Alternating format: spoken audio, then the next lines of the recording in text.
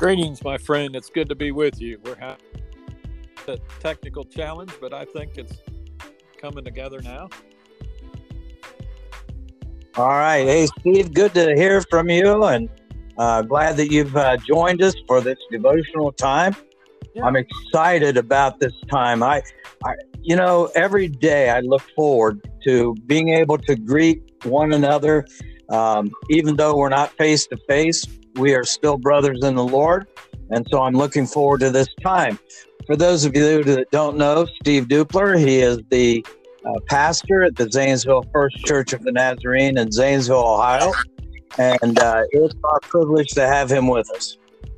Let's begin our time with the word of prayer. Steve, would you just pray for us? Absolutely. Lord, as we come before you tonight, we thank you for this opportunity. And Lord, all we ever want to do is be an encouragement to others.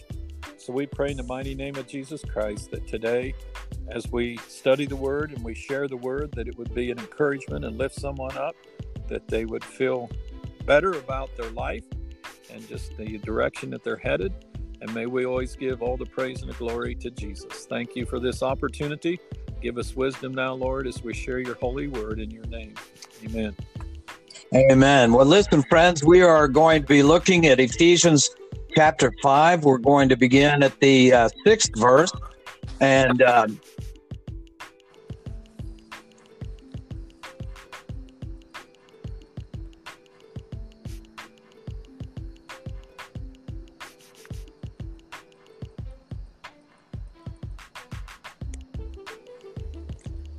I think we're having a little bit of technical problems. Can you still hear me?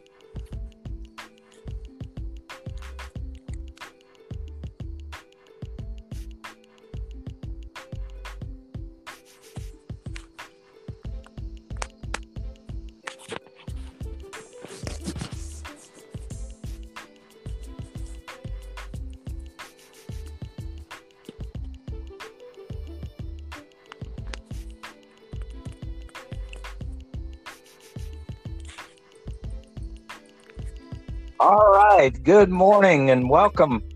It's so good to be with you. I see that we are now recording. I'm not sure what happened with the last recording, but we're back with you. It's my privilege tonight to introduce to you Steve Dupler. Dr. Dupler is the senior pastor at the Zanesville First Church of the Nazarene in Zanesville, Ohio. And Steve, good to have you tonight. It's great to be together. I look forward to sharing God's word. All right. I do too. Let's begin with a word of prayer. Steve, pray for us once again, would you please? I sure will. Lord, thank you tonight for the opportunity to be together as we study the Holy Word. May it just be an encouragement to others, Lord. May you give us wisdom as we just delve into the Scriptures tonight. And Lord, we want more than anything else just to lift people up and just somehow to help them draw closer to you. I pray that through this, Lord, that their lives will be lifted up. They'll feel better about themselves, and they'll know that all this came as a result of just trusting in the Lord. I thank you for all that you do. Give us wisdom now as we share your holy word in Jesus' name. Amen. Amen. Hey, friends, turn with us to the book of Ephesians chapter 5, and we're going to begin reading at the 6th verse. But just as a means of introduction, let me tell you that I will be reading out of the Amplified version. And Steve, what version are you using tonight? I have the ESV, English Standard Version.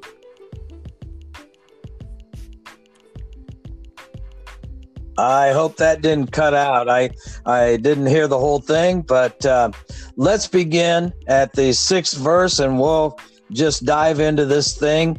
We're going to be looking at the different passages together, and may this be a time of blessing for you. Paul starts out by telling the Ephesian church, "Let no one deceive you with empty arguments that encourage you to sin. For because of these things, the wrath of God comes upon the sons of disobedience." In other words, upon those who habitually sin. Steve, what do you think that's that Paul's trying to convey to us? Well, absolutely. There's in today's world a lot of empty words that's being passed around, and I think it's a ploy or an attempt to try to get people away from the truth of the Word of God, and the empty words are just it's talk that doesn't mean anything. It has no purpose, and I think I take a lot of this as based on today's value system. I'm not sure that we have a solid value system today that people are basing right and wrong off from the Word of God. I think people today are just they kind of determine on their own what's right and wrong, and therefore when they give suggestions, there's a lot of empty words that are being shared, and sometimes people fall for that. Yeah, I would certainly agree with you there. I was impressed as I was looking at that passage of Scripture. What seemed to press in upon me, I should say, are the words that those who habitually sin. Do you think that we all have the occasion where we might sin or where we do sin, but we're not practicing sin habitually? Well, I think that, the Bible very clearly tells us that all have sinned and fall short of the glory of God. So I think we're all on the same playing field as far as that goes. We either are sinners or we have been sinners. But I believe what this is pointing out to us is that in the midst of that, there is a truth that comes out of the Word of God. Anything else that we hold on to is emptiness. How about looking at and read for us what verse 7 says? Therefore, do not become partners with them. So it's a warning that we're not supposed to be a part of this empty philosophy of life. Yes, and in my version, in the Amplified, it says, in the rebelliousness of sin. In other words, not to participate in their rebelliousness. And I think, Steve, you alluded to this earlier about the mob mentality and the people's thinking today. We see that people participate in rebellious acts, and often they don't really understand why they're there in the first place. Right. And I think that's what, as you look on, I'm not trying to get ahead of us, but it says, for at one time you were darkness, but now you are light of the world. Walk as children of the light, for the fruit of the light, all that is good and right and true. So this is a description of the faithfulness that we are called to with God. Let's break those verses down a little bit, Steve. I appreciate that you brought us forward in this. You were talking about you were once in darkness. We all lived in darkness before Christ, the light of the world, came into our lives. And Paul says that we, because we've come to that light, are children of the light. And so we are to live as those who are native born to the light. In other words, in the original creation, Steve, weren't we created in light? Weren't we created in the very image of God? Yes, absolutely. Yeah, and it's through the disobedience that became a hindrance, the stumbling block between what God wanted in our lives and what we made out of them. And thank God that we have the opportunity today to restore that relationship through Him. But the warning here, I believe, is a warning that talks a lot about where we're headed today. I don't really want to bring up politics, but it does relate to that somewhat, that there's a lot of emptiness out here today. And in fact, I put on our marquee not too long ago that trusting in God can fix political problems. And so I think that's what we're looking at here is, as it describes the darkness, it says that, there is a light. We were children of the light, children of God. And then the darkness had become a part of the deception. And now today, once again, we have the opportunity to be children of light if we just repent of our sins and trust in Jesus Christ. Yes, I like what you just said, that we do have the opportunity. This whole thing can change. We need to get rid of our stinking thinking. I forget who first coined that. I heard an evangelist say that, but we need to get rid of our stinking thinking. And we need to turn back to what's true and what's right. I forget who it was. I believe it was Mark Twain, who said it's never wrong to do the right thing. Mm-hmm. What do you think of that? That's absolutely right. And I think here as we look at this passage of Scripture, it says that the fruit of this light is found in, and then it lists three things, the good, the right, and the true. These are all, they're not just concepts. These are practical applications from the Word of God that can be applied to our lives. So as we become children of the light, as we become those that are following in Christ, these are just three of the things that are a part of that certainly are a testimony to our faith in Him. I like, Paul continues, I like what he says, that we as believers in the Lord, in verse 10, he said, we're trying to learn by experience, okay, what is pleasing to the Lord. And then in the Amplified says, and letting your lifestyles be examples of what is most acceptable to Him. Your behavior expressing gratitude to God for your salvation. Yeah, that's good. Absolutely. Yeah. I like that we are by experiencing, by experience. We're trying to do what's pleasing to the Lord. And then we're letting our lifestyle experience to be an example to those around us. Mm-hmm. Steve, do you realize that our lives are the only Bible that someone might ever read? Right. And that's why he says that, in verse 11, take no part in the unfruitful works of the darkness, but instead expose them. Listen, there's a lot in our church today. There's a lot of issues, and one of them is that too many Christians are trying to live a double standard, and they want to live their selfishness, which, I believe selfishness is the number one sin in the Bible. But they're trying to live a life of selfishness, and yet they're attempting to please God, and so this is telling us in the Word. Paul's telling the church at Ephesus, you've got to expose that. You've got to bring that out, and you've got to let people know that this isn't how we're supposed to live a life that is faithful to God. Here's what the Amplified kind of expounds upon what you were just saying, Steve. It says, by exemplifying personal integrity, moral courage, and godly character. See, that's how we expose the darkness. That's how we reveal to them the way that God has intended us to live from the very beginning. Yes, that's good. Look at verse 12. It says, for it is disgraceful even to mention the things that such people practice in secret. Do you find that often times that people actually brag about the things that really years ago would have been kept secret? Yeah, absolutely. And I think it's changing more and more. And I go back just for a moment. I don't mean to rehash this, but I go back to the lack of a standard value system in our society today.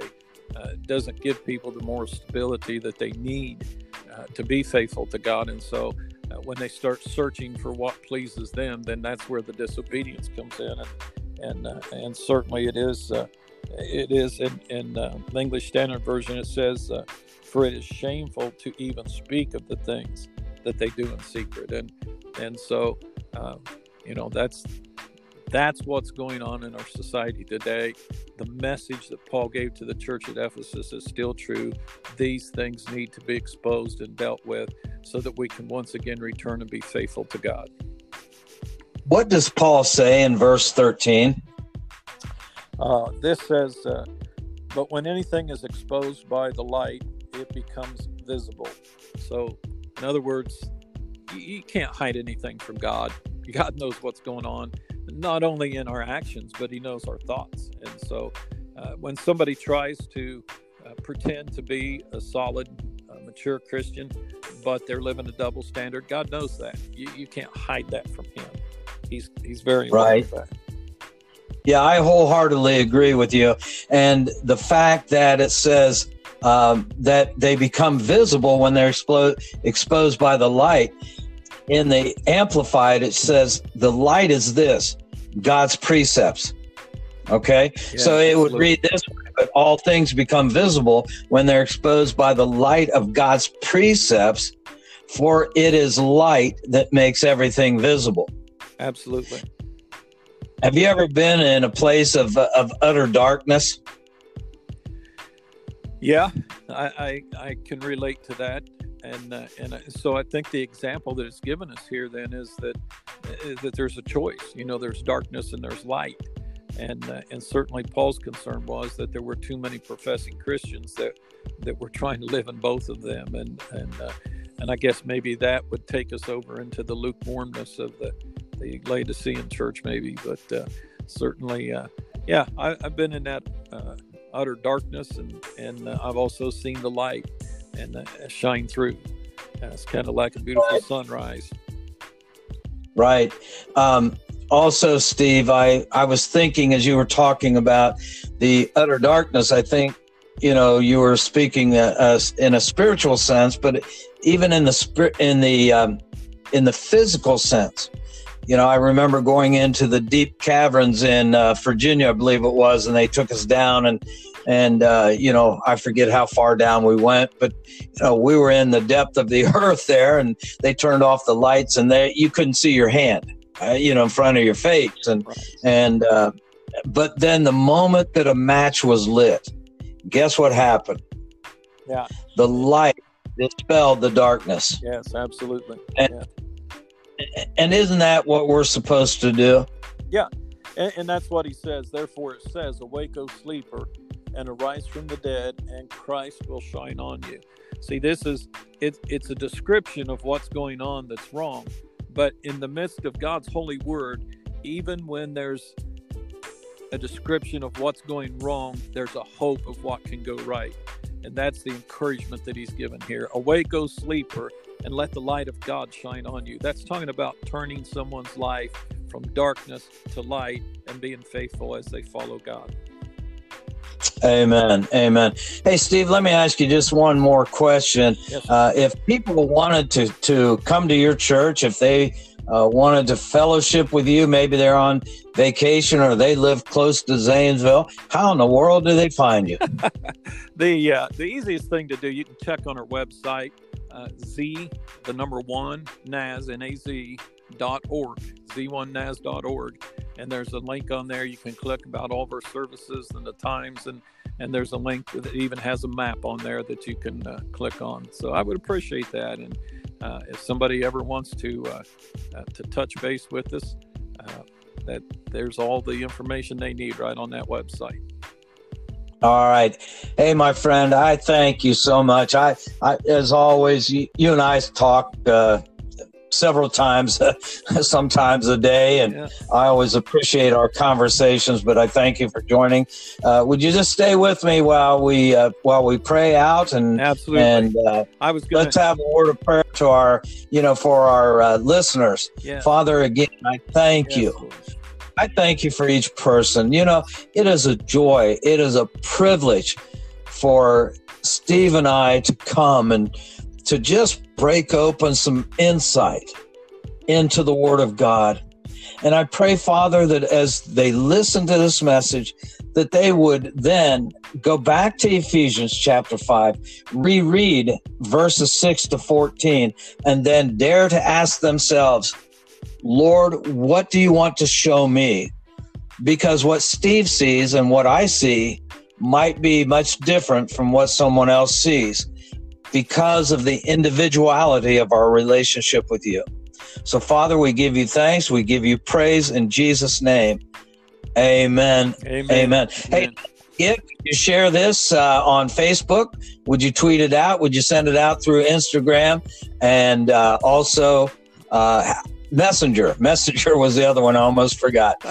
God bless you. Have a great day. Hey, thank you, my friend. Let's do this again. I enjoyed it. I appreciate it. Thanks. Uh-huh. God bless.